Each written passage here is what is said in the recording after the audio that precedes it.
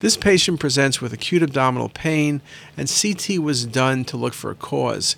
On the scan, you can see distension of the colon to the level of the sigmoid colon, and when you look carefully at the multiple images I'm providing, there's evidence of a apple core lesion consistent with a colon cancer. Biopsy at colonoscopy was then done. Very nice example showing you at the arrows the transition points and how this indeed looks.